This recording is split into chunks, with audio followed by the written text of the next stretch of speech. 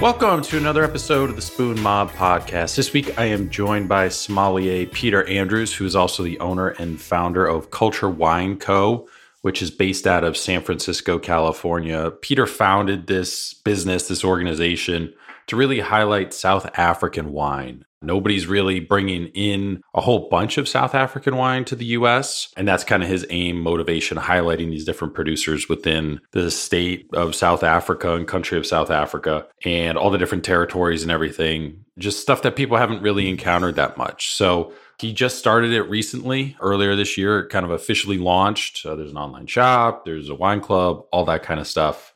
And as you might remember from a couple episodes back, with sommelier Kelly Ford Lau, and she was talking about just the Las Vegas wine scene and how importing and distribution with wine kind of goes and how it's very, very restrictive. And she had to get an e-commerce license and everything. Peter's based out of California, so he gets that kind of license. California is kind of that golden license state, right? That's why a lot of wine companies are set up there because they can distribute, they can import, they can do everything. Peter's able to do all that stuff.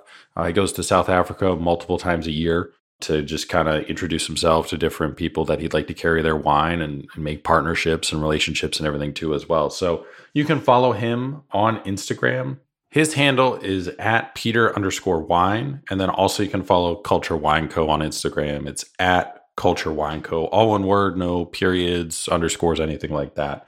And then you can visit the website. You can shop the online bottle shop. There's gift packs that they have. There's the wine club too as well that you can join. So a bunch of stuff that you can look up. And then also for over the course of kind of the next month, you can use a promo code that Peter was very generous enough to kind of introduce, coming on the podcast and everything. So when you go to checkout for 20% off all the stuff in the wine store there, just enter SpoonMob20, all caps, and there's a promo code that'll run from basically as soon as this episode drops through the end of January 31st. So if you're interested in getting some South African wine, you can use that promo code for 20% off. It'll ship right to your door. So pretty thankful, pretty awesome that Peter decided to kind of integrate that into the episode. It was kind of his idea. Pretty awesome to be able to do that and offer that to you guys and the listeners and everything if you're interested in getting some South African wine. So you can follow us on Instagram too as well at SpoonMob, website, spoonmob.com, profiles, photos, all that stuff is on the website. Make sure to subscribe, follow to the podcast, whatever platform app that you use to listen to podcasts. We're on all of them, big ones, Apple, Spotify, Google, Amazon, YouTube. We have a YouTube channel too as well. So the episodes hit YouTube a week after they hit all the podcast apps and players. But just follow or subscribe, whatever button that app uses. All new episodes will drop straight in your feed, releasing new episodes on Thursdays at 1 a.m. Eastern is when they drop. So Pacific time, that'd be Wednesday at 10 p.m. If you kind of move to different parts of the world, that might be like Friday morning. If you're overseas, depending on the time difference and everything like that. But that is it for the updates for this week. So without any further delay, here's my conversation with sommelier Peter Andrews, who's the owner and founder of Culture Wine Co., based out of San Francisco, California. Thanks again for coming on the podcast, taking some time out of your day to jump on here. So first, learned about you through Instagram. Popped up, I think, originally on like a recommended person, just following a bunch of different people, wine, hospitality, and whatnot. And then obviously earlier this year, you launched Culture Wine Co., which is focused on South African wines, which is a pretty unique concept. I think you might be the only one doing that or close to it anyways. So I want to get into, launching that, what your goals and aspirations are with that. But I always like to start at the beginning with everybody. So how did you kind of first get involved with wine? Because you went to culinary school, you externed in Italy, you got a culinary arts degree, but then you somewhere along the way wind up going into wine. So were you originally looking to be a chef and working in restaurants and then it kind of pivoted? What's the story there?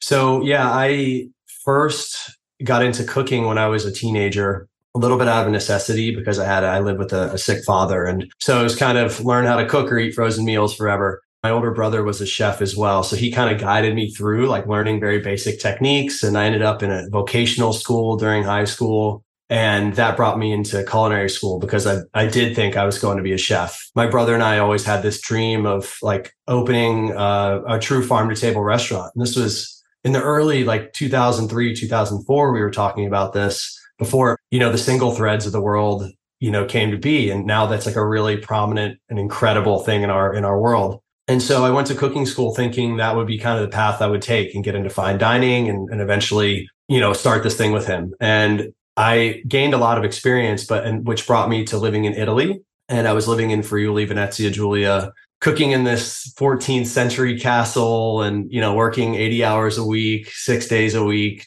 2 shifts, lunch and dinner every day. And it was just me and 2 other chefs. And so we were really busy doing everything by hand. And it was there that I realized that although I loved cooking, I don't think I could do that long term. I was fortunately just a 45-minute drive from Collio. And so that I went on one of my days off, I went to Collio and went to a winery. And that was a friend of one of the chefs that I worked with. And I just was hooked. At that point, I realized that I wanted to transition into wine. I kind of never looked back.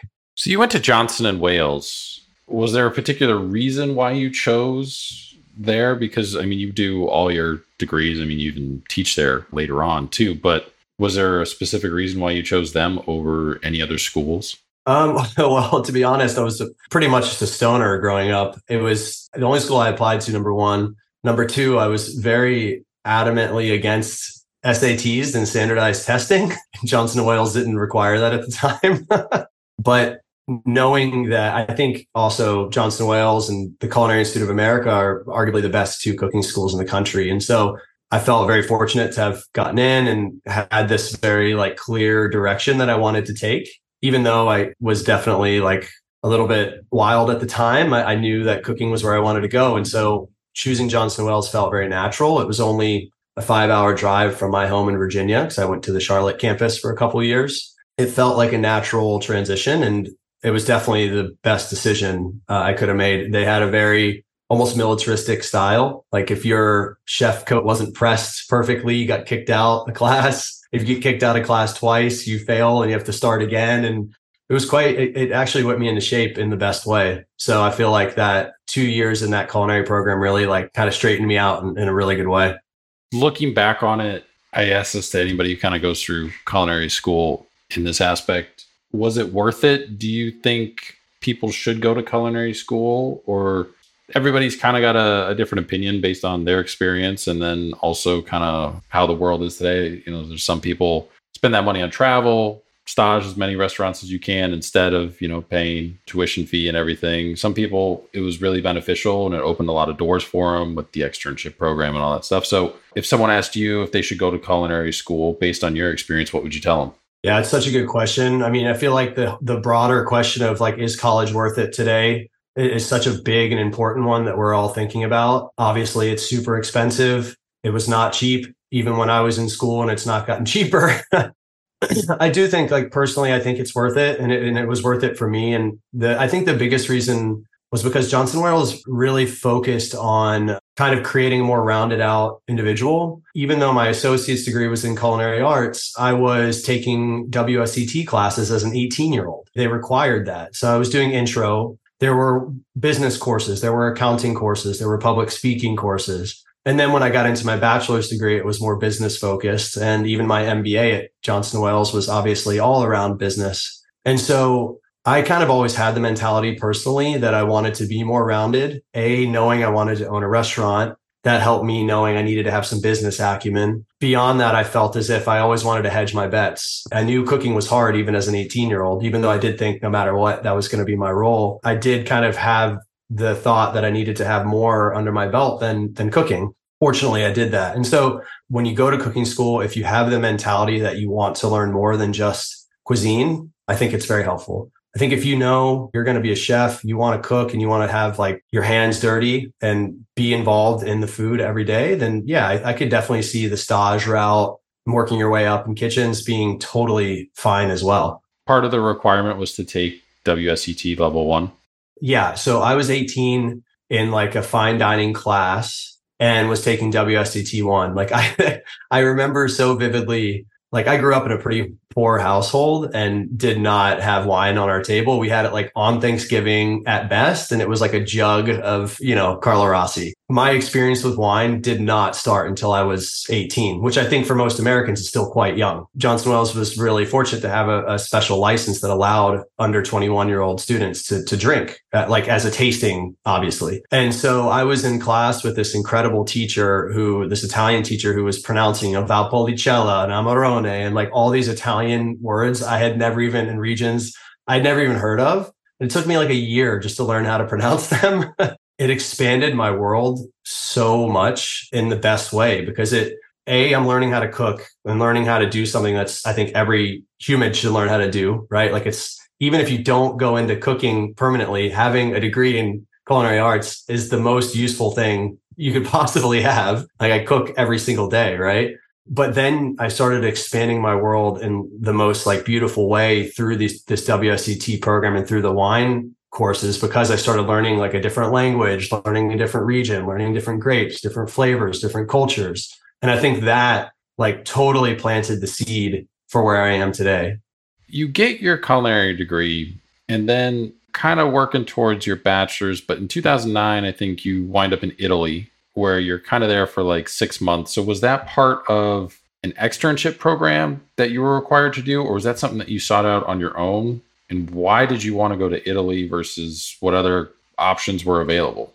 I've always loved Italian cuisine. Cooking school is definitely rooted in French technique. However, there's something about the simplicity of Italian cuisine and the quality of the ingredients, like speaking, that always really pulled me in. I don't think I was ever like a super talented chef, so I don't think I ever would have done well in the like super avant-garde kind of tweezer-like cuisine. But I think as I got into the Italian side of my calling and where I really was the most happy, I transferred after my culinary degree in Charlotte to the Providence campus of Johnson & Wales, which is like their headquarters, for my junior year through my master's. And I was working at this restaurant on Federal Hill in Providence, which is like the Italian area.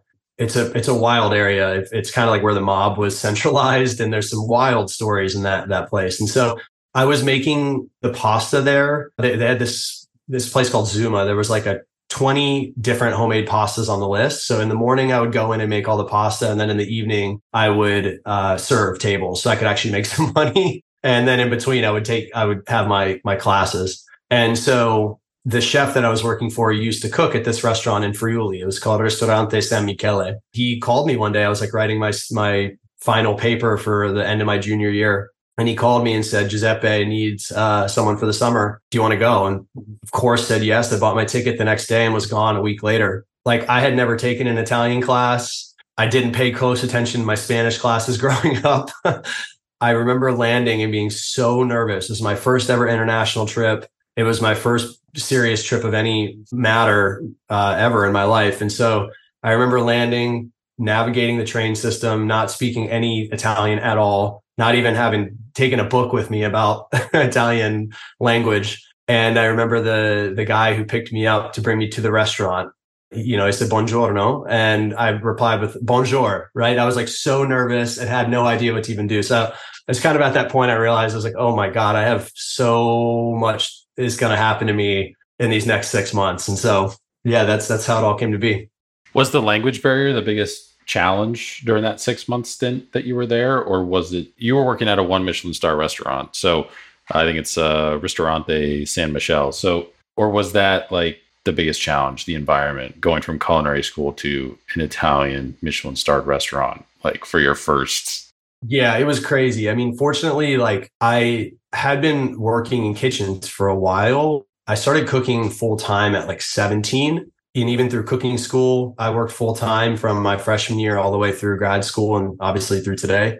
So I was fortunate to have a fair amount of experience. But I think, yeah, the language barrier was definitely quite strong. There's a couple of things I remember I first landed, I met the chef. He served me like the most delicious pasta I've ever had. And this place, as I said, it's in a 14th century castle on top of this little hill. In Italy, all the castles are obviously like strategically placed to be in the safest spot of these little villages. And so this little town called Fogagna, which is about 25 kilometers from Udine, which is kind of like the capital city of that area. It was just like panoramic views. On one side was the Alps and the other was this like just plains all the way to the sea. It's like outrageous. I remember sitting there like, holy shit, I'm living here, right? Like eating this pasta, blowing my mind. And then he's like, as soon as I was done, he's like, okay, go take a nap because you're cooking tonight. All right. And like right into the fire. And so, yeah, like starting to learn, the chef did not speak very much English at the time. There was fortunately a guy my age, Filippo, who did speak pretty good English. And so he was definitely the bridge and very helpful. And then, man, like if you want to learn language, if you just throw yourself into the fire and you're in a situation where you're only hearing that language, you will learn it fast. And so I learned it, at least kitchen language, very fast, but definitely had a lot of stumbles. There was a time where Filippo was on a vacation and it was just myself and Giuseppe making food for 70 to 100 covers a night of, high quality multi-course cuisine. We were just getting our asses kicked. I remember he gave me a recipe for a dessert and all it had was ingredients. It had no method of prep. I just kind of assumed based on what I knew the recipe would be, how I should do it. And I totally screwed it up. We're so close to service. We were basically going to be without a dessert for the night, which is like not acceptable at all. And I remember Giuseppe just kind of like hitting his head on the metal cabinets, just like dropping the worst terms you could use in Italian. And I just remember like, oh my God, I need to learn Italian so much better like now. So this never happens again. And, being in that type of situation makes you learn it very fast. When you're doing this, working at this Michelin-starred restaurant, you wind up going to the vineyard site and everything. And that's kind of where you make your pivot into wine. But was there a moment that you knew not just that you wanted to focus on wine, but you knew that cooking, being in the kitchen, it wasn't going to happen for you? Like that self-reflection moment? It kind of slowly came over the course of that summer. Or that 6-month stint, rather. It's obviously a very hard profession and it requires a lot of passion, which I had, and I've never shied away from hard work. But I realized that I wanted more balance in my life and I wanted to be able to experience the things around me more. But I was working 6 days a week and 80 hours a week, and I only had one day to experience it. And fortunately, I was in my 20s, so I had like endless energy. So my day off, I could still go for it. But like if I was doing that now in my mid 30s, I would be like dead on that day off, and I could kind of see the writing on the wall. My brother, who was a chef, he passed away in 2011, and I think cooking really ran him into the ground. But I saw how hard he worked and how hard it was for him to get ahead. So I think that kind of like played back into like when I was in cooking school to hedge the bets a little bit. And then I think when I was in Italy, it played into the realization that I needed to do something different. I think that, like I said, the day at the winery, it was Floriano, which is the name of the family in Collio, San Floriano. I remember just tasting the wines. And I think that was the aha moment. I guess if I had to go to one specific area, it would be that. And I think tasting Friulano, tasting Ribolla Gialla, Schioppatino, and these like Refosco, these grapes that only come from that area, it just hooked me. And I think there was something about the way that the grapes in Italy in particular, there was just like individual grapes per region. Each of those grapes had an incredible story about how they kind of proliferated there or maybe introduced there by Romans or something like that. And I just kind of found myself really hooked to the storytelling element of it. And I think it was that day in Collio that really like sealed the deal that I was going to come back, finish this stage, which by the way, I made 500 euros a month during that. So I was making like €2 an hour. I realized I was going to come back, get my WSET 3 diploma and like really go for it and go all in on the wine side. So when you get back, 2010, you get your bachelor's degree in food service management. So you finish that up, but then you also pass the WSET level 3 exam in wine. You pass Society of Wine Educators Certified Specialist of Wine. You pass the Society of Wine Educators Certified Specialist of Spirits. And then also I think like level 2 spirits as well, all in like this May, June timeframe. Were you purposely taking 4 exams simultaneously? Did it just kind of overlap? Like, how did that all happen? Because that's like doing the wine stuff alone is enough to just then adding like the spirit stuff on top of it too as well. So how did all that work? Well, the WSE, it just kind of certifications, you're kind of at the mercy of when these certifying bodies give the exams. So sometimes you just get forced to like, if you want to do it, and you don't want to wait 6 months or 9 months or something to take an exam. Sometimes it comes up fast. So that's one element of it. The other element is I didn't have again, I didn't come from any money and I had no money. I didn't make any money in Italy. So the way that I was able to get the Society Wine Educators certifications was volunteering. And so I would volunteer at their annual conferences, take exams. And so it just kind of worked out that this is how I would get involved. I would learn more, I would meet people, I would take exams. And so it worked out that way. The certified specialist of wine was incredibly challenging. I remember having a hell of a time with that because it's so much knowledge, such a short exam. So you could get asked so many different things. But yeah, sometimes it just shapes up that way. So definitely have a lot of sympathy for those who are in the certification route because you really are at the mercy of their scheduling sometimes. Which of those exams was the most difficult? I think the WSET3, because there's the tasting component, the difficulty between 2 and 3, like the leap in difficulty between 2 and 3 in the WSET is significant. And I remember that being extremely hard.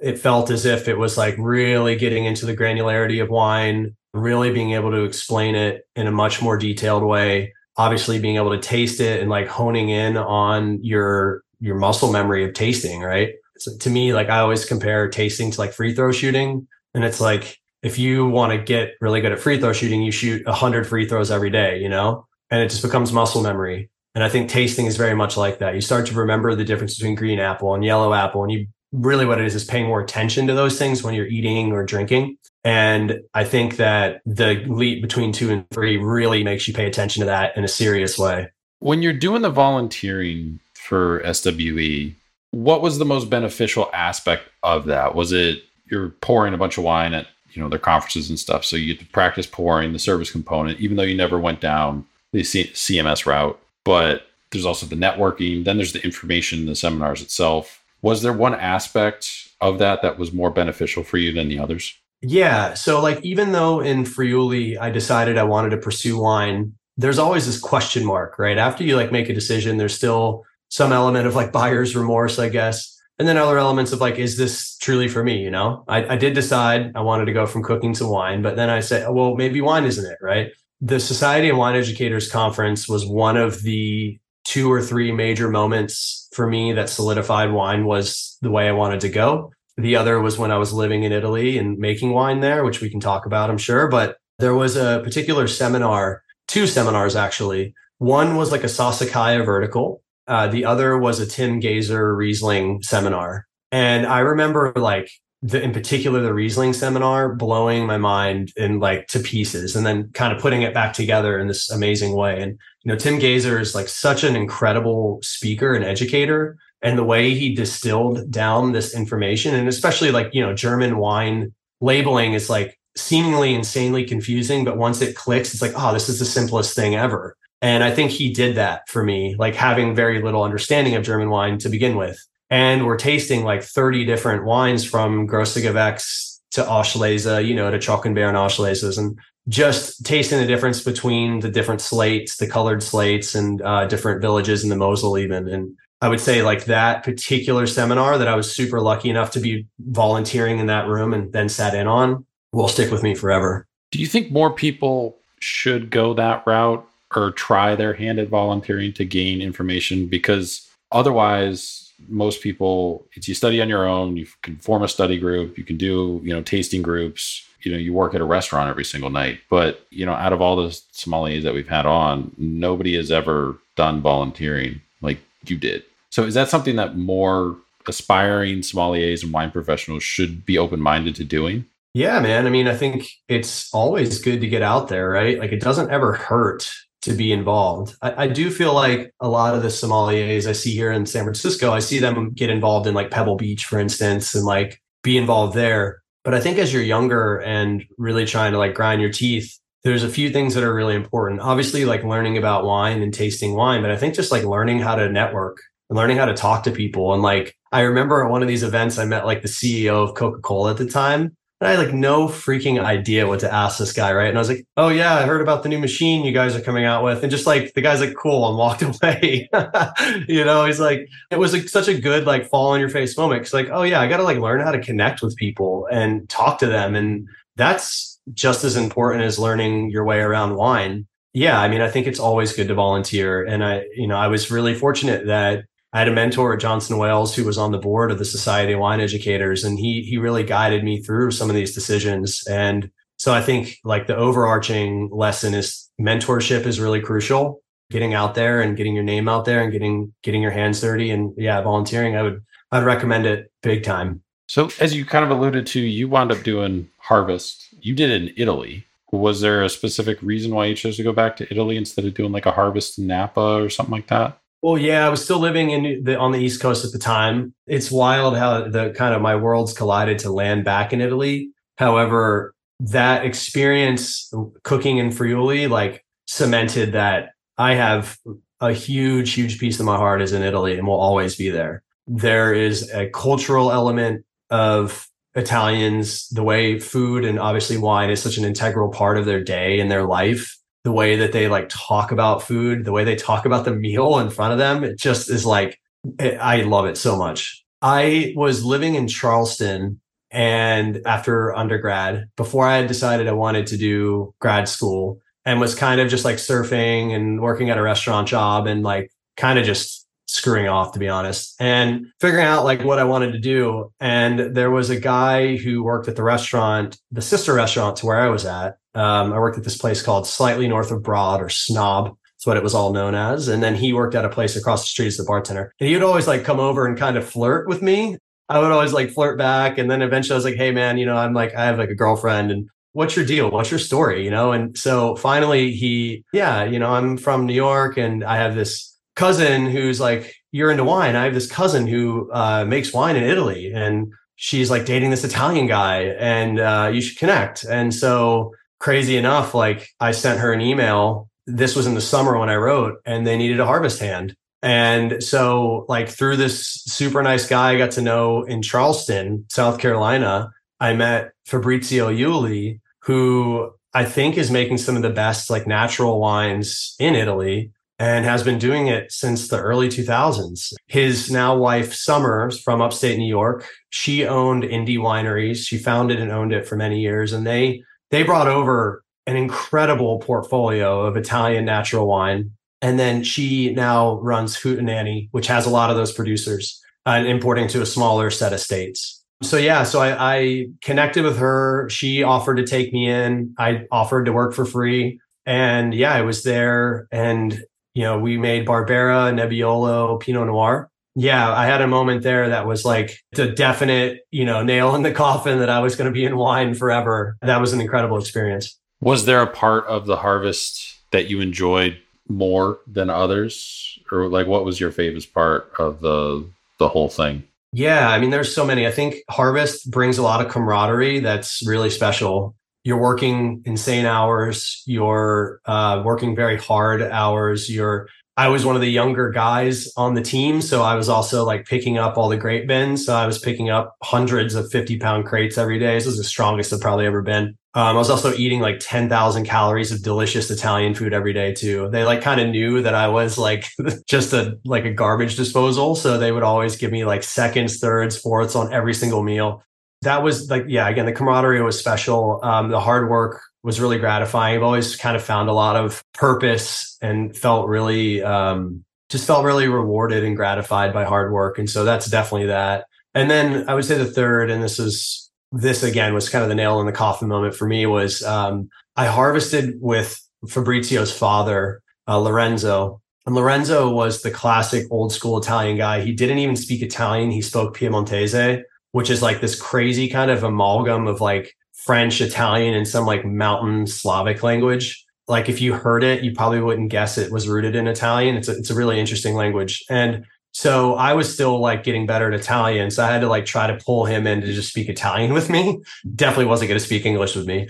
And, and when you harvest, you typically work in pairs. One of the sections of their vineyard was called Vigna Vecchia, or basically old vines. It was Barbera that was planted by Lorenzo's father pre-World War II.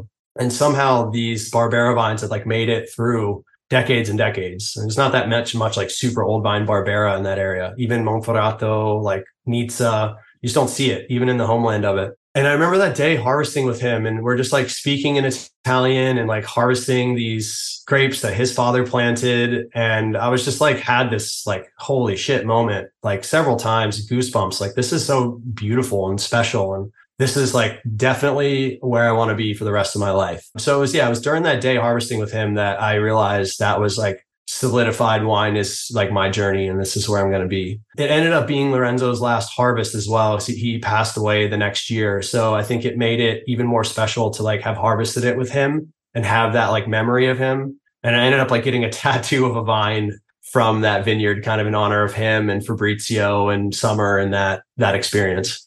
Why did you want to continue on the education side? Because you wind up getting your master's, you do some teaching as well as an adjunct, wine business professor. So why was the education route so important to you at that time? Instead of going, you have your WSET level 3, you could go work in restaurants, floor som, possibly wine director, whatever, but you stay on the education side. Because I value mentorship so much. I always wanted a mentor. I was lucky to have one for a part of my college career. And then after school, after I moved away from Rhode Island, I never really had another one that was like very explicitly like, I'm your mentor, Peter. I want to like meet with you and take time to help you on your journey. And so for me, I've always wanted to provide that wherever I can. It's definitely a big part of what I'm doing today. And anything I can do to help young wine people get into the industry or anyone I can in the wine world or in any other capacity, really. But for me, teaching is the ultimate way to do that. Number one. Number two, as a teacher, you also are learning constantly. I think wine is like such an insanely complex thing to learn. I like kind of always joke, like if I knew what the hell I was doing, I would have gone to medical school or law school and like I would have like been done and making a bunch of money well before I finished my diploma even. The wine industry requires a lot of you. And I think it would be ridiculous to think that you would ever learn it all. And so a big part of teaching is you continue learning in a really like deep way, and then you can share those learnings with students. So it's kind of a twofold thing for me. Did you have an overall plan at this time? Like, were you seriously considering just being a professor, or did you want to get back into kind of the brick and mortar side of the wine industry?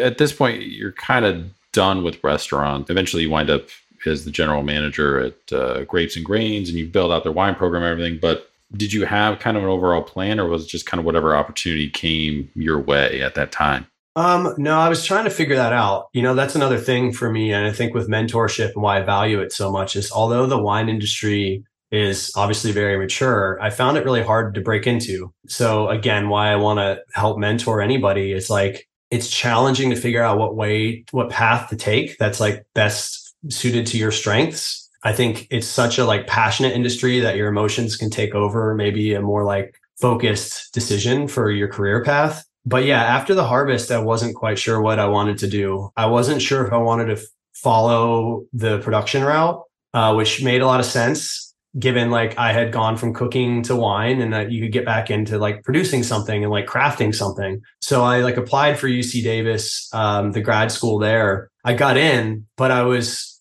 only in if I did a year of chemistry classes prior, and then I could do the master's in winemaking. And I was like, no. I regret that a little bit. I just didn't see myself doing 3 more years of school. I could see myself eking out 2, but 3 seemed like daunting for some reason. So I came back, and that's when I did the MBA because I knew I needed to like, again, continue to be more rounded out in this journey. And what I realized I didn't know enough of was like general business, just how to start a business, how to run a business, how to like look at it from a financial point of view and ensure that you're always solvent and always maintaining some form of profitability. And so I'm really glad that I did that because it gave me a little more time to figure out what I wanted to do. But again, it gave me a stronger foundation for what I'm doing today. When you become the general manager at Grapes and Grains and you build out essentially the wine, the craft spirits, and the craft beer side of this retail operation, was it what you expected, or was being in a role like that, were you surprised at how much more of your time is spent on things like marketing and just operations and not just like alcohol purchasing? That opportunity came about actually through my mentor. His name was Ed Corey. He was the department chair, the beverage department chair at Johnson Wales at the time. He's retired now. But the guy who wanted to open Grapes and Grains, he was an insurance guy in Rhode Island his name was Matt Amaral. He had a lifelong dream of wanting to open a store. It's kind of an homage to a family member who had long passed. And he needed someone. He was a smart guy, and he realized he didn't know anything about wine or beer or spirits. So he needed somebody to run it for him. And so he reached out to Johnson Wales. It's like the beauty of being in Rhode Island is you have this like factory of talented chefs and wine people kind of coming out every year, right? And so fortunately, he connected with Ed, and then Matt and I connected. And I actually turned the job down initially. I was working back at that restaurant, and I was like, I don't know if I want to be in the retail side. I don't know if I want to open this business. Like, just so dumb of me, and probably just stubborn, like 22-year-old. And finally, I realized I guess I got kind of lucky. I had like the worst day ever as a server, and just got like kind of ripped apart by a bunch of customers. And was like, you know what? I don't want to do the restaurant world anymore. I just kind of realized it. And so I went and opened up the wine store. It was cool because Matt had a lot of passion and vision, but he also had a lot of trust in me as a young, like just finished grad school kid. And he's like, this is my vision. Here's the blueprint. Here's the budget. Get this thing filled. And so I remember meeting with all the distributors in Rhode Island. I remember having this one specific meeting with a very prominent distributor. And I remember walking into their facility they had literally hundreds of bottles ready to open. And then they saw me. I could tell that they didn't expect a kid to walk in the door. And I saw their body language change, and I saw them completely not take me seriously. And I remember that very, very viscerally. And I actually kind of kept that chip on my shoulder for years. And like, you know what? Like, yeah, I'm young, and like, I obviously have a lot to learn, but I also have a lot that I can give. And like, if you don't take that seriously, then I'm not going to take you seriously. It was kind of a big thing for me. And I ended up buying the wines I needed from them, but definitely didn't go as far down the route as I needed to. And I think that has helped me have more empathy when someone young or someone like just getting out into the wine world approaches me. It's like, how do I actually help guide them through instead of judging them for not being as far along as I am, right? So back to your question, like, it was a small shop. It's only 2,200 square feet. So there was enough where I could still be the guy making the buying decisions and do all the tastings. And I tried to like bring my team along and have them taste whenever they could. It was definitely like you got into the nitty gritty of like the business side of it and the spreadsheets and the operations. And I guess in a weird way, I like that stuff. So I enjoy the wine side, but I also enjoy like the kind of admin side of this as well. I'm really grateful for that experience because I think opening a business and developing it from the ground up with someone who just gave me the trust and autonomy that they did, I think really helped set me on my path for where I am now. So then for like the next 8 years or so, from like 2014 to 2022, you're pretty much in sales in some capacity and also kind of doing some education stuff on the side. With all that and the different kind of, you were for a couple different places in sales and, you know, were VP and all that stuff too. Did you ever get to a point where you were kind of tired of sales, or was it just kind of you reached a point where you wanted to do something for yourself? And then that's kind of where, as we get into, you know, Culture Wine Co., you know, and opening that. I've always had aspirations of starting my own thing. I think Grapes and Grains was a great catalyst for that because it showed me I could do it. It showed me where I had weaknesses for sure. By no means was my opening of that company perfect. I learned a lot from it. And I realized too, like, I want to do something that's mine. But I was waiting to gain more knowledge and other elements of the business and just continue to be more rounded.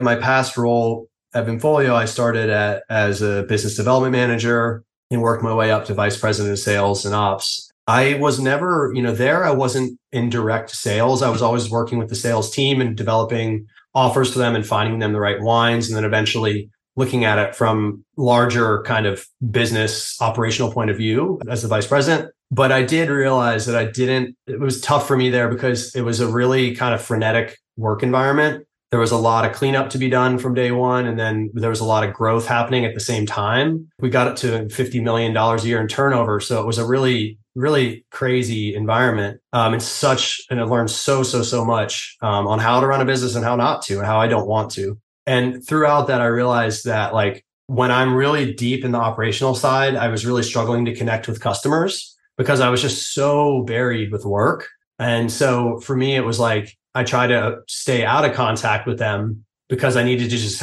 get my work done. But I also realized that didn't make me as happy because I think what makes me so happy about wine is like the connecting factor.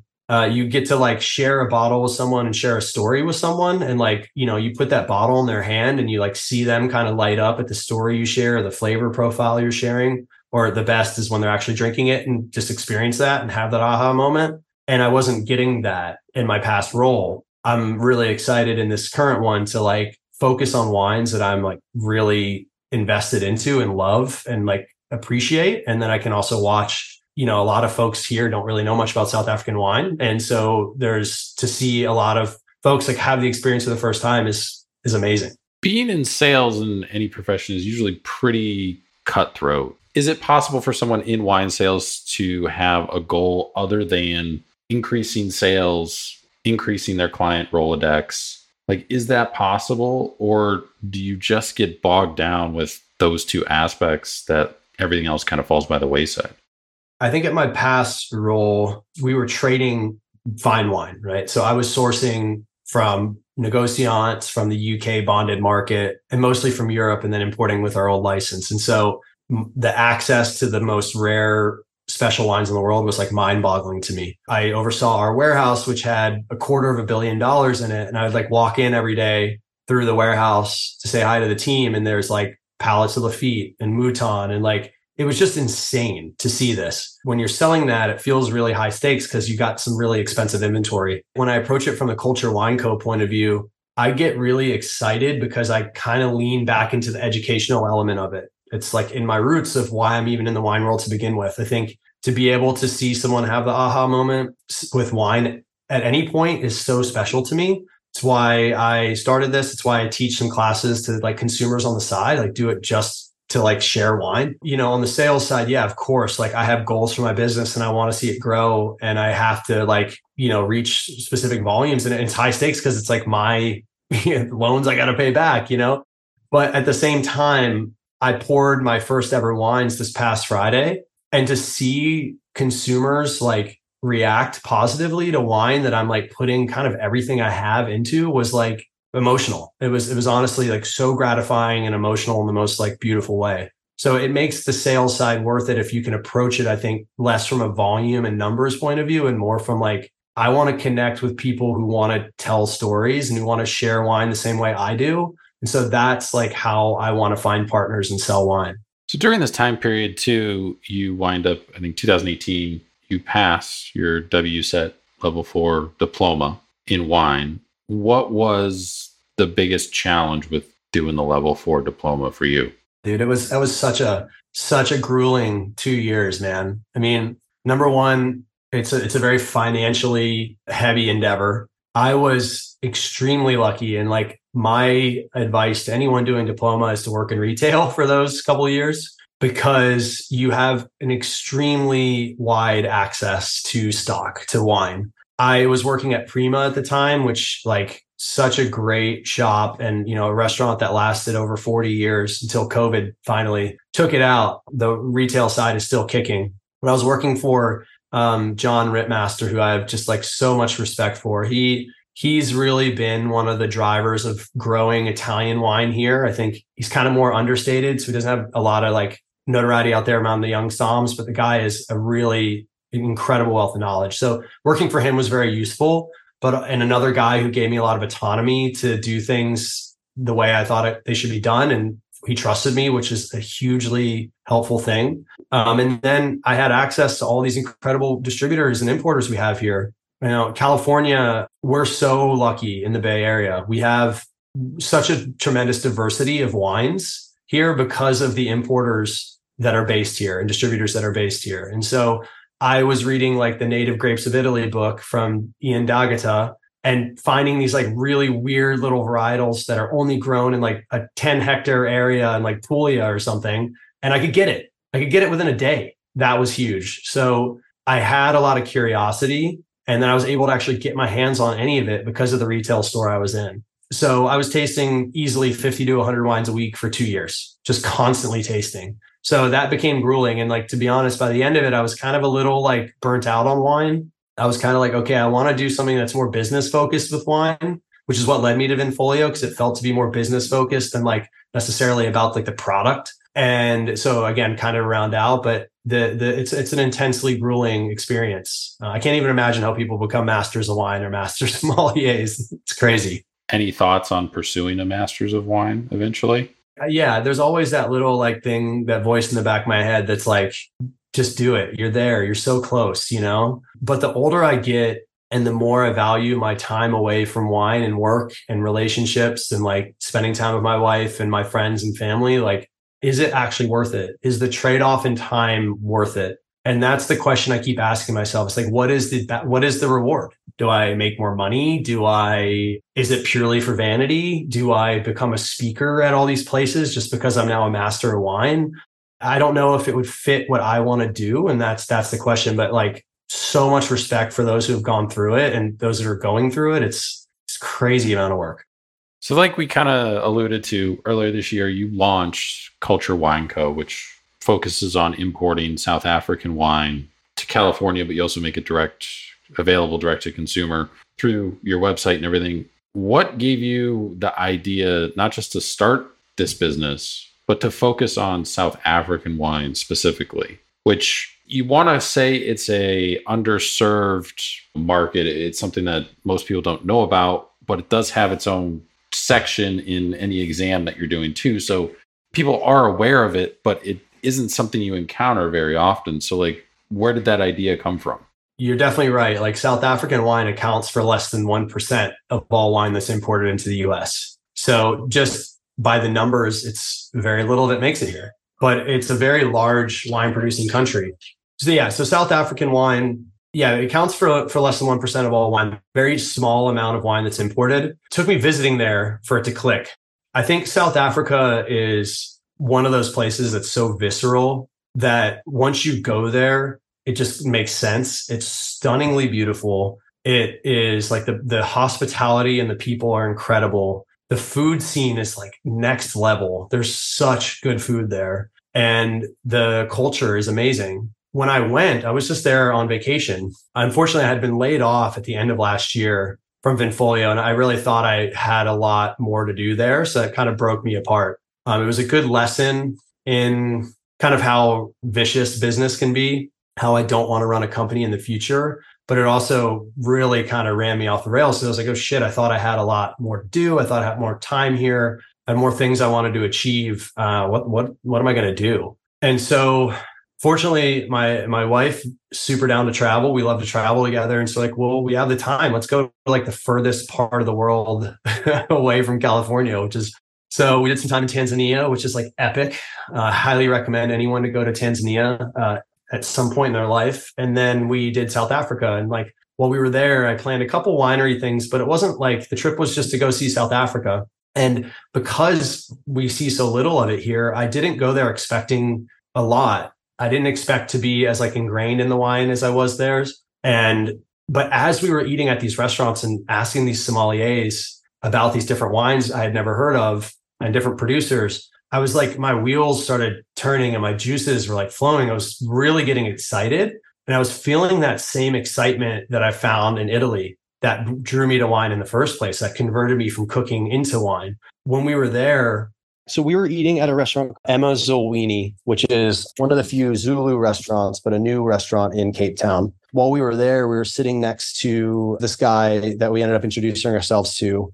His name was Hardy. And he let me know that he has this wine fair he's putting on. And so he invited me to this wine fair he's putting on called Good Juice. We had been in South Africa for a few days at this point. And like I said, my like juices were flowing and my wheels were turning into this thing. I was like, wow, what's happening here is really incredible. And the fact that we're not really hearing a lot about it in the States is kind of blowing my mind. And I wonder if there's a way to like bring more representation to these wines. And so I decided to go to that wine fair, which required me to come back from Stellenbosch into Cape Town, which is like an hour away. But Fortunately, my wife was down to just like hang out by herself at the hotel. And then I went to this fair for like 5 hours. I tasted every single wine, met with every single producer, kind of asked them all what they think about what's happening in the industry. And I realized there that the quality is outrageous. It's so high. There's an incredible like surge of these young producers who are super dynamic, making really cool stuff. And this community at this fair was like something I hadn't seen in a long time. It felt like everyone was really there to like lift each other up. And this like genuine sense of like, if I'm going to be successful, then my neighbor is going to be successful. And I just found that to be so refreshing and something I wanted to be a part of. Yeah, I was just like walking, talking about a bunch of different names. I was thinking about Chaparral as one because there's Fynbos in South Africa, which are very similar to what we have in California, known as chaparral, and this kind of this like shrubs. And I thought this kind of two world concept made sense. I then looked at Rising Tides as one because I thought that that community like element that I experienced in South Africa of like people really looking out for one another. I thought that that was like a beautiful thing. Felt like there was a true Rising Tides like effect to how they approach their relationships. And then I landed on Culture Wine Company because to me, it's like, I want to share culture through wine. I want to like continue learning about and being a part of South African culture, bring that into how we're talking about the wine. So like, for instance, I have like a Songs of South Africa playlist that I put on, like I will have on my website. Every like wine club shipment that I send out, I put on a different South African song. And to try to like bring more than just the wine to what we're this in the stories we're telling. Why is South African wine not more popular? Like you mentioned, it's, less than 1% of what's imported into the US. Is it just essentially lack of available resources where, shipping materials, electricity, obviously they have pretty notorious for having blackouts, marketing, they don't have enough money to push themselves to kind of the top of the list where people might notice them more? Like, what's the exact reason, or is there one? I don't think there's one singular reason. I think you just mentioned a few key challenges that they have. And I think one of the most amazing things about South Africans is their resiliency. And I think all of those challenges and other ones you didn't mention add up to like a winemaking community that fights and works their asses off to make really good wine. And I think that attracts me to it big time. I love seeing folks just like put everything in and producing something so special. But I think a big part of the reason why we don't see much of it is that it's really far away. It requires importers to be really very much all in. My feeling, I could be wrong, but my feeling on this is that the importers that are there are looking at importing wine for a national distribution point of view. They go to import wine to work with the 3-tier system here in the US, which I don't think benefits the smaller producer very much, no matter where you are, where you're coming from. And so I think that a lot of these small producers have been passed up because there's not enough smaller importers willing to go in and focus on it because there's not enough volume to make it to all of the states that they're in. I think that there's like this incredible young small producer movement there that has been kind of in some ways left behind because the larger suppliers that have already been there really want to focus on a certain minimum size requirement to be able to get to more states. We had Kelly Ford on, and she ships wine out of Nevada, but she can only ship to certain states. And she kind of got really into the details of just like shipping licenses to other states and like wine laws and how all that works. And like California has stuff grandfathered in, so it allows you to kind of ship to more places. And that's why you see more places set up for distribution out of California versus some of the other states, I guess.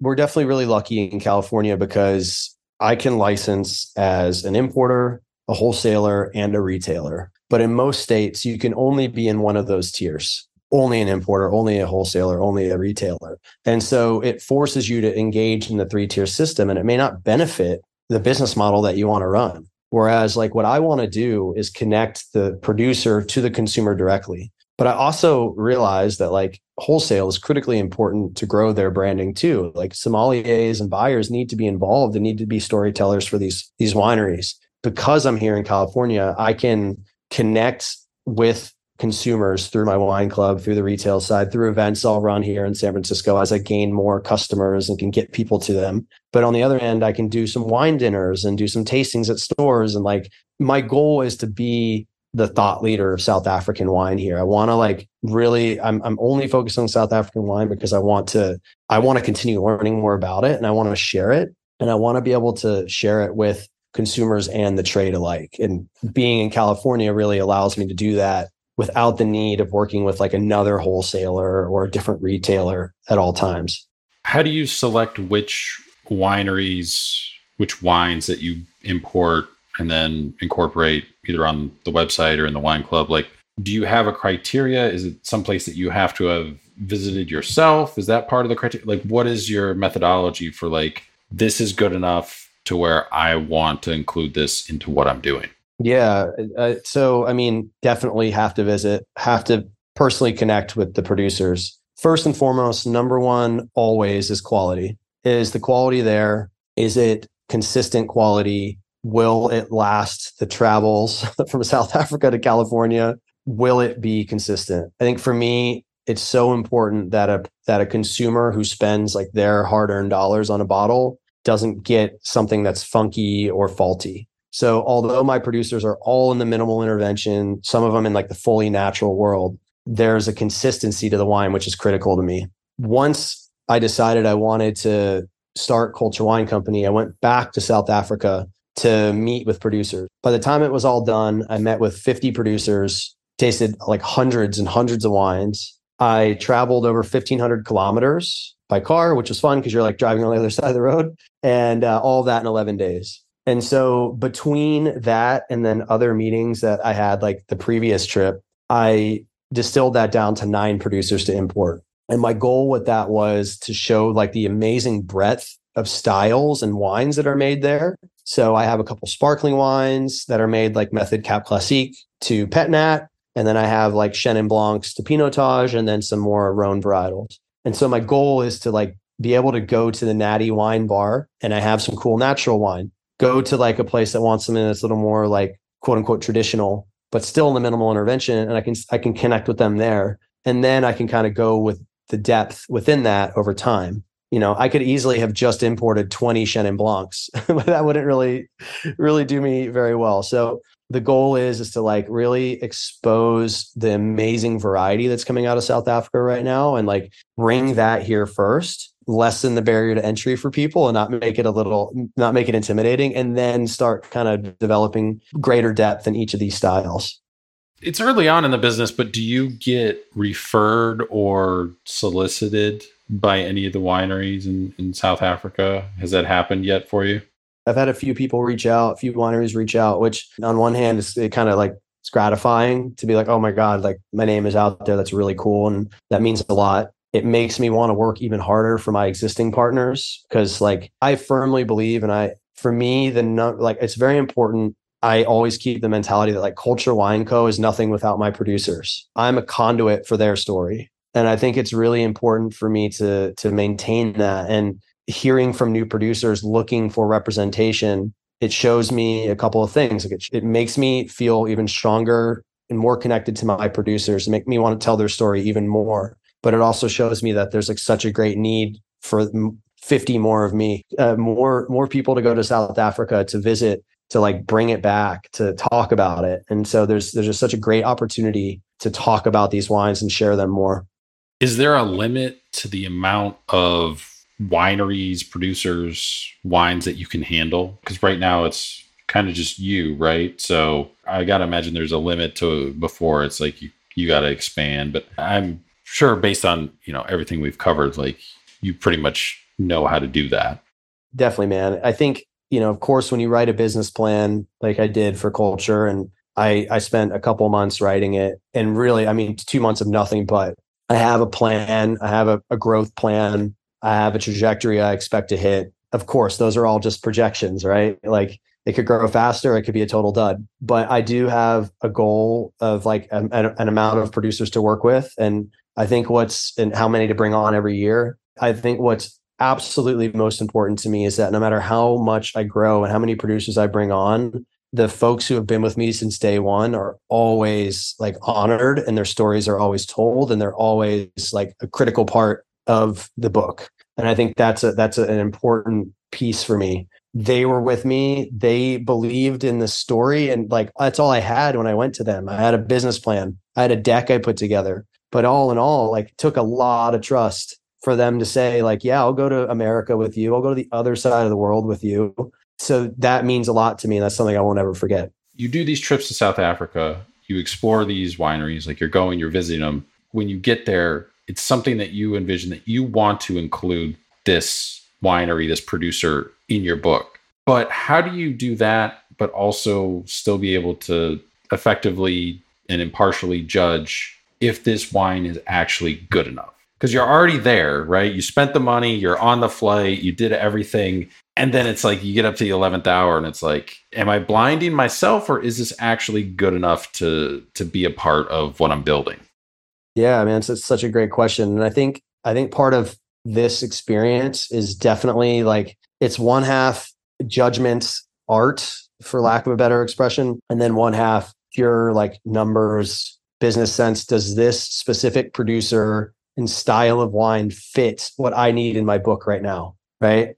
Building a wine portfolio as an importer or distributor is very much like building a stock portfolio. It's like it needs to be balanced, and it needs to offer a way to like, well, if one producer falls behind, you're hedged by another producer that is maybe like they had a better harvest in Swartland than they did in Stellenbosch, for instance, right? And it's really important to build balance so you're hedged in some way. But when you're talking about it from the perspective of like building that, it's always hard because when you're in the environment and like in such a ridiculously beautiful place like South Africa, and you're at the winery tasting, like I think it's always going to be that the wines are going to taste a little bit better. And I think that's true no matter where you are in the world. There was only a couple of producers that I said, when I go to this producer and we have a meeting, they know that I'm chatting with them about this project. If they say they'll work with me at this moment, I will say with them, we're on. But the rest, and I said, there's only a couple of them. The rest of those producers, the rest of the meetings I had were, okay, let me see how the whole week goes. Let me get home and digest, and let me like really make a sound decision on this and take some time to think about it. And I brought a lot of bottles back, tasted again back home. And so, yeah, there was a lot of thought into the partnerships. Yeah. Like I said, in the end, I think the breadth of styles is really, really important. And I think it's quite diverse. It seems like online wine sales and shipping is becoming more fractured. Like you kind of touched on it, where smaller producers just can't get into the big distributor kind of books of business. So are the days of like, your one-stop shop, like your wine.coms, or are those kind of coming to an end? It feels like to me that they are, just because, I live in Ohio. We have some strategic wine laws that have kind of reduced the amount of stuff that you can get shipped in, especially from like a wine.com, where all of a sudden you change your location and then it's like, oh, all this stuff's available. Is that a trend that you're noticing as well? I mean, I know you're in it, you're exclusively focusing on South African wine, but that seems to be kind of where the market's shifting, where it's, you have to have a very specific thing that you're pursuing and be the best at. I don't know if anybody could come along and be like, we have all this stuff, pick from it. It's almost too much. Yeah, it's overwhelming. I mean, wine as a consumer, I feel for a consumer as a wine buyer, like it is an insane amount of decision making to be done, whether you're shopping online or going into a retail shop. I can only control what I can control. So when it comes to these like bigger picture questions around, states like Ohio, which I know there was the Supreme Court case recently that looks possibly in favor of retailers throughout a state, but it keeps getting prolonged. That stuff is really hard to fight because it's truly David and Goliath. I obviously want to side with the part of a more free market. Like, why is wine challenging to ship, but like I can buy a pair of shoes and get them shipped anywhere, right? It's like, I understand the legalities, but I don't agree with a lot of like the stringent laws that some states have. Again, I can only control what I can control. So I just try to focus on like helping the consumer shop in a way that's best for them. And like having been in small bottle shops, a majority of my career, I always suggest that people who are just getting into wine, especially, And even if you're a big wine lover, is to find like a physical shop that you like to shop at. Because I think going and like building a rapport with the people that work there is like your best bet. Because then it's like, oh, Ray, you really dug this Barolo. Well, now let's go into this Nebbiolo from like Idlewild and Mendocino. Like crazy enough, it's from California, but it's really drinks like something you'd find in the old world. And that only happens with time and trust. And it's really hard to do that online. And like I recognize that as an online wine retailer. It's a major part of my goal to like create that experience for my customers in time. I don't think anything will ever replace being able to walk into a bottle store and building that trust just because of the sheer like volume of wine and styles and labels that are out there today. What do you think is the next wine region to, explode in popularity? So if you're going to say South Africa, then is there a certain part of South Africa that is primed over the others, whether it's Stellenbosch or what have you? There's definitely plenty of regions outside of South Africa. I definitely think Chile is still due to have its like time. Argentina as well. I feel like they've really like they're still always like one step away from more consumers really sticking with it. But the wines that's coming out in Chile in particular, like outrageous. With South Africa, yeah, I think, Stellenbosch and Franschhoek are really well developed. They've got incredible tourism built in. They're the two kind of longest producing regions in the country, aside from Constancia. So I feel like if we're going to talk about like a niche, like a sub-region within South Africa, I think Hemel and Ardor has come a really long way. I think Anthony and Olive Hamilton have really been major pioneers in that area. They're from Hamilton Russell, which is all distributed here. They've worked so hard to delineate not just like the Hemel and Ardor, but create it into 3 subregions based on the soil type, based on these microclimates. And I think because of that, you see Pinot Noir and Chardonnay coming from that area. I think it's the best in the country. Definitely Elgin, very close by, makes really great cool climate as well. But I think consumers can easily think Hemel and Ardor, Pinot Noir, Chardonnay, and like kind of start to dive in and expand from there. And the quality is really exceptional. So I would say that would probably be like an up and coming area within South Africa for sure. Do you have a white whale Moby Dick producer that you want to bring into your book, but like for whatever reason, like, the wine's great, but you just like can't get a meeting with them or whatever? Yeah, man, I definitely have a target list. I would say there's one guy in particular that is there, and the guy makes an exceptional wine in the Swartland. He is like on the same plane as the Sadis and Badenhorst and the Molinos. He does not have an Instagram account, doesn't have a website, and you cannot find his email or phone number anywhere, right? And he's kind of reminds me of like the Reyes of that area, because he's like just straight up does not want to be contacted. But he's like, you see him out at a lot of wine events. I just think he doesn't want people calling him for like requests. When I landed in Cape Town in April to kick off all these meetings, I started my first meeting with Matthew, who's the owner of Leo's Wine Bar in Cape Town. Super respect for him. He's built like the coolest little wine bar in the city. He's a partner with Hardy in that wine fair, which is called Good Juice, the one I went to. And he's just like a really even keeled, like super knowledgeable, really connected guy. And I mentioned this producer to him, and I was like, I would love to meet with him on this trip and talk to him about what I'm doing. And he's like, you know what, man, gave me like really great advice. He's like, I think what you're doing fits this guy's world. And I think there's definitely a time in which you two will need to meet. But I also think you need to like kind of establish yourself, prove yourself, get some traction, and then go back. And I think that was really good advice to kind of help me like slow down, take it a step at a time, and realize like these things take patience and also proving yourself. And so, yeah, this producer is definitely like, I definitely want to connect with him eventually. And I hope to work with him for sure. What's next for you professionally? I know you mentioned, some tasting events and everything like that. Is there another trip to South Africa on the horizon for you before the end of the year, or what's going on? I wish before the end of the year, man. They're getting into their summer now, so I'm just seeing all these pictures of them like enjoying warm weather and in good times. I won't be back there until probably March, maybe April. Their harvest is coming up in February. So my goal right now is to just get the word out for culture, man. I just signed up for the Hospice de Rhone event in Walla Walla in April. I'm really hoping to get a few of my natural wine producers into the raw wine fairs. I would love and be so honored to pour or get the producers here in April as well. And yeah, my goal was just to get out there, man, and like tell the story of these producers and of the wines. And yeah, just it's kind of time to like, my wine just landed here on Friday, my first container. I got to hold the bottles and like see the culture wine label and like taste some of the wines. And it's been like a really emotional and special experience. So I want to like really kind of bring that with me and keep that like positive charge going and try to get some restaurants and retailers to connect before the end of the year, which is understandably challenging. They don't want to meet some new dude in December. But yeah, just working on getting the word out there and trying to find people who are interested and like to be storytellers like me. So this next question comes from previous guest on the podcast, sommelier and general manager of Bar Gobo in Vancouver, Peter van der Riep. He left behind for you. Are there any regulations that can be opened up to help your business?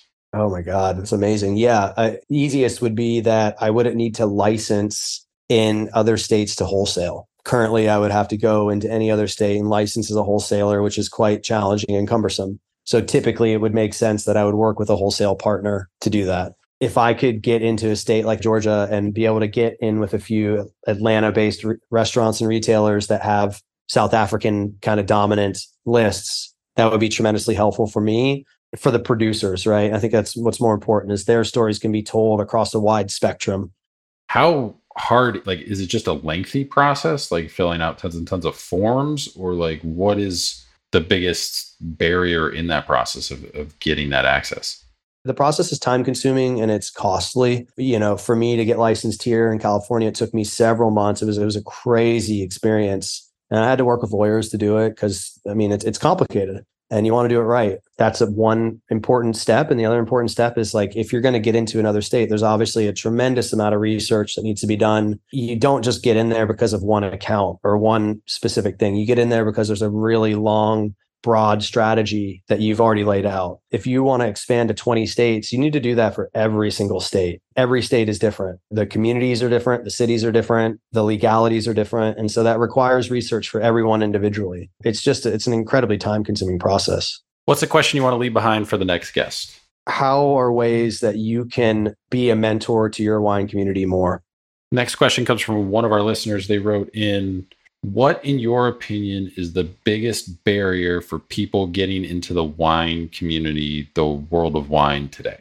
Oh, it's a great question. I think it is extremely complicated because wine requires knowledge of history, geography, geology, tasting. It's very complicated. So it's hard to know where to start. And I think with that, you typically tend to think that certifications are the way to go. And that's very costly. I think that just finding the right launching pad is hard. I think being able to connect with people who are in the industry, chat with them about their stories, and then figure out what makes sense for you. But yeah, if there's any way to find financial help within the certification route, that's definitely the way to go. So this last set of questions we asked everybody who comes on the podcast. So a nice compare and contrast across the episodes for the listener.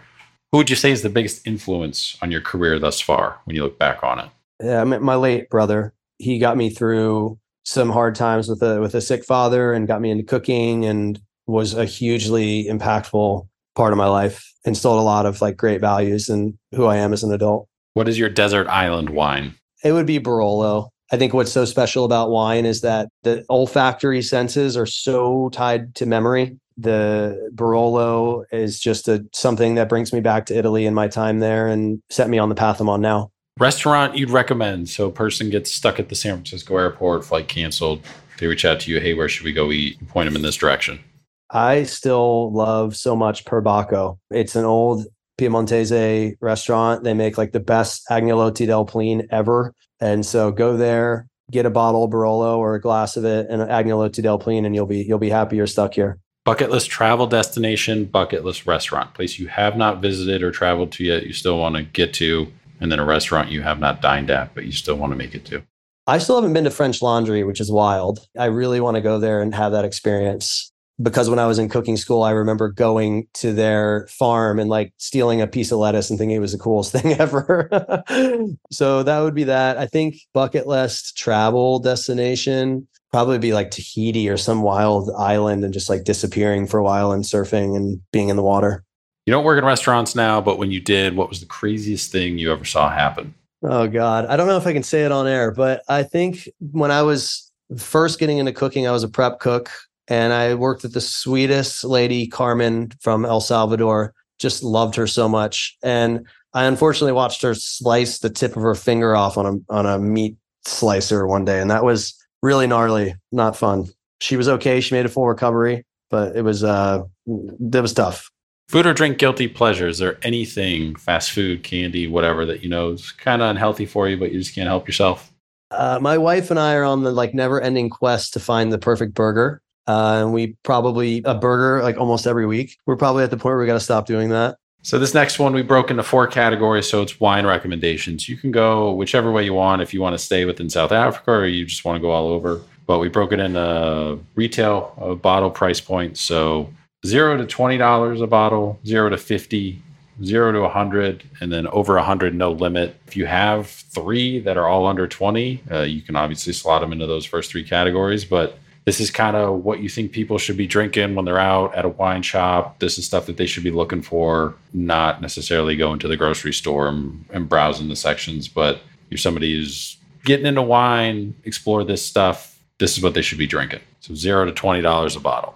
I think as a general, I think Vermentino is a great one from Italy. I think Laura Ascaro has one that's from like Liguria or the Amalfi Coast. It's outrageous. It's so good. I think it's a great white wine that gives you textural components that you may find in, say, like Chardonnay, but is more mineral because it's from the coast. So I just really love that wine. Really versatile. And then a couple of South Africans. I think Pinotage is crucial to mention because it is quite misunderstood. I think the younger producers today have done an incredible job of learning how to make the wine in a low alcohol, typically oak-free manner that you can like chill. So I have one in my book called Science of Sinai Atlanticus. It is from a vineyard that is the closest to the Atlantic in South Africa. And so there's like almost a salinity in the wine, but it's all stainless. It's like 12% alcohol, and drink it with a little chill. And it's like the most refreshing red, like all the red fruit of Pinot Noir, but this little tinge of bitterness from the Cinsault that the cross is. Awesome stuff. And I think this is changing the narrative around Pinotage. So it's a fun one to also talk about and think about. And then the third would be a good Chenin Blanc, whether it's Loire Valley or South Africa. It's like so versatile. Within a $20 price point, you could have something that's bone dry to sparkling, still, sweet to dry to still. I think it really shows its place so well. And some of these old vine wines in South Africa that are like less than $20 a bottle are just epic. 0 to 50 a bottle. So I'd probably go up to a Barolo again. I think that you can find, like, for instance, Odero, probably village level, should be around 50 now. An amazing family sourced from some of the best crews in Barolo, and just even at like $50, it's insane value. Some amazing wine. 0 to 100. In my book, I have Luddite wines. They've been in America before, but now work with me. Their Shiraz is 85. And I think it's legitimately one of the best Shiraz I've had. And I even tasted it against a Reyes, their Fonsalette.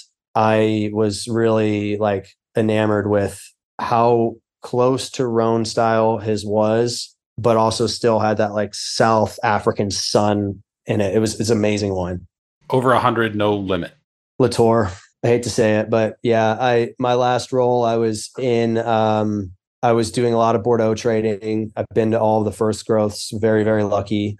Latour is one of those wines that it just sings, and you can just see that the pedigree is like, it's at another level. It's such a great bottle of wine. What is one book focused on beverage you think everyone should read?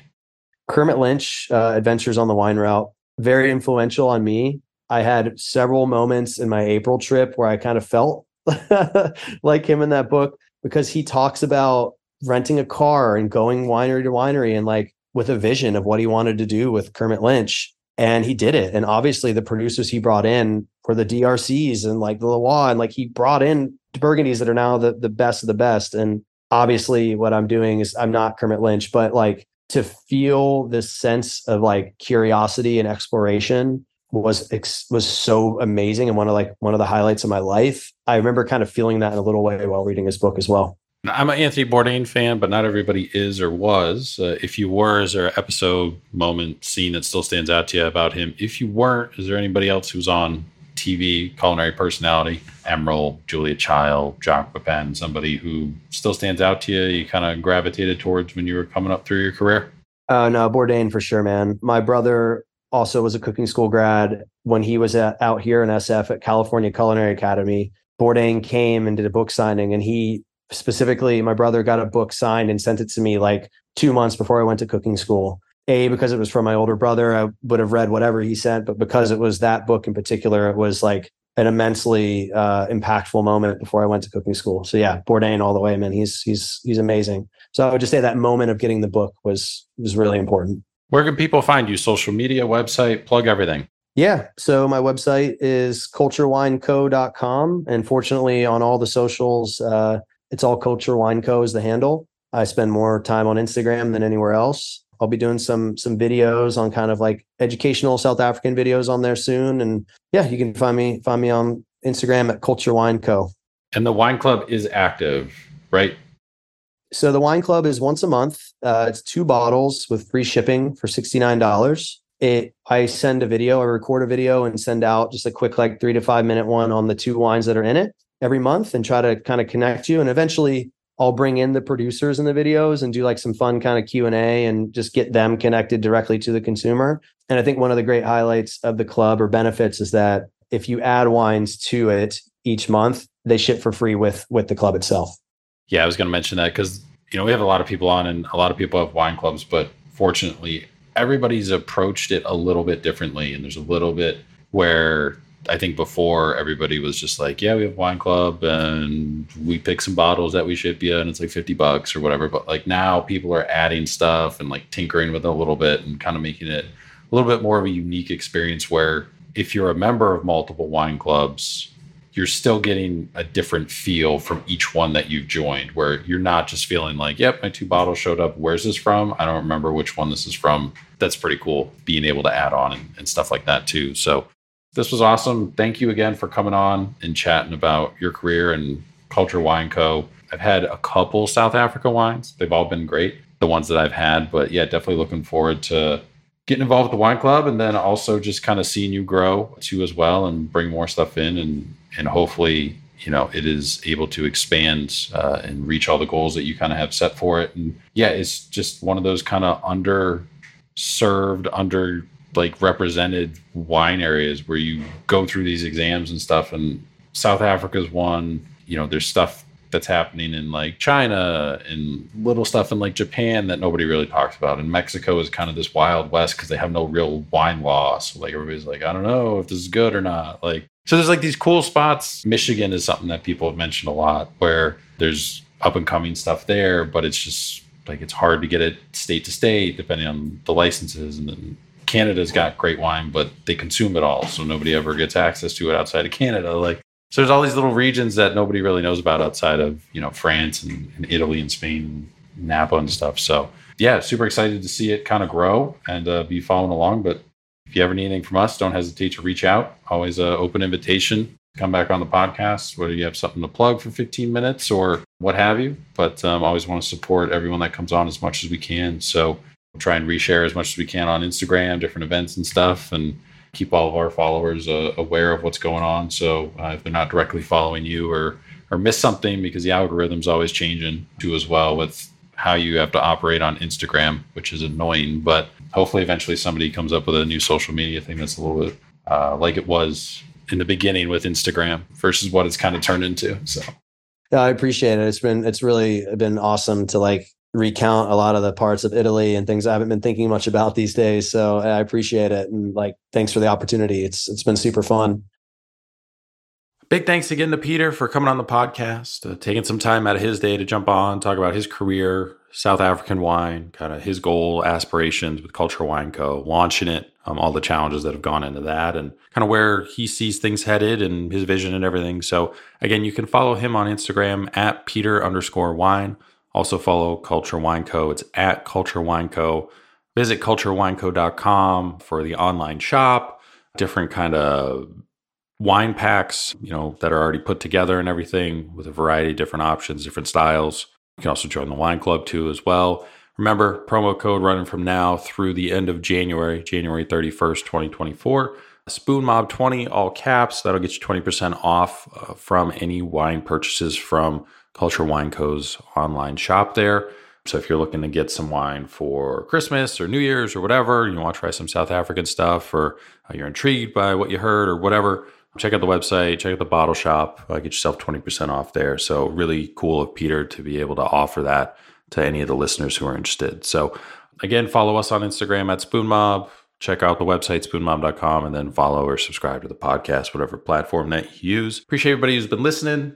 Continue to help spread the word. If you're new here, welcome. If you've been here for a while, thank you for your continued support and listenership. Hope you guys have been enjoying the past few episodes. I know they've been a bit wine heavy. It's just been easier to connect and get wine-focused people on the podcast over the course of these last 2 months. Once you get into kind of the fall, the harvest area, there's a lot of different chef collabs, chef dinners, some wine dinners and stuff like that. And everybody's calendar is pretty booked up. We've had a bunch of people scheduled, but they've had to just kind of push off with different staff members becoming sick. So they had to cover, or just aren't really available based on scheduling until sometime in January and stuff. So we have a few more episodes to release. I think get to 150 or 151. Then we'll drop the mailbag episode, and then we'll take a little bit of a break, maybe a month or so off. And then we'll do some recording and with some people that we're kind of pushing to January here when they have availability. And then we'll start releasing those episodes again. We'll probably switch to a bi-weekly episode release. So instead of doing 50 episodes a year, probably do around 25, 26, something like that for next year is kind of the plan right now, with just kind of spacing things out a little bit. It'll give people more time to consume the episodes, not feeling like they have to be rushed because there's another one dropping on Thursday and they didn't finish the one that they were in because it was 2.5 hours long and they didn't get to it and all this stuff. So we'll probably space it out a little bit, try the kind of bi-weekly schedule for next year, see how that goes. It's possible we'll still have some kind of mini episodes that will drop in between. So you could have, a string of 3-4 weeks where there's a new episode every week, and it's just kind of new guest, mini episode, return guest, new guest, mini episode, return guest, something like that might happen too as well. So we'll see how that goes. But that's kind of the plan for moving forward. So I think we'll have new episodes through maybe the second Thursday of January, I think is when the mailbag will release. And then we'll probably just be off from the middle of January through the middle of February or so. Still do some stuff on Instagram and whatnot. We're going to schedule and do some recording and everything, get some episodes recorded in the can and editing and stuff in that process, and then start releasing those things out on a bi-weekly schedule moving forward. So that's the big update, but want to give everybody just a quick update and reminder as to what we're doing and everything. Appreciate everybody, as always, who's been listening. Continue to, write in feedback, questions, comments, recommendations too as well. You can either reach us through the contact portal on the website or through email, spoonmob@yahoo.com. But otherwise, hope everybody has a great Christmas and holiday here. And we will talk to you guys next week on Thursday.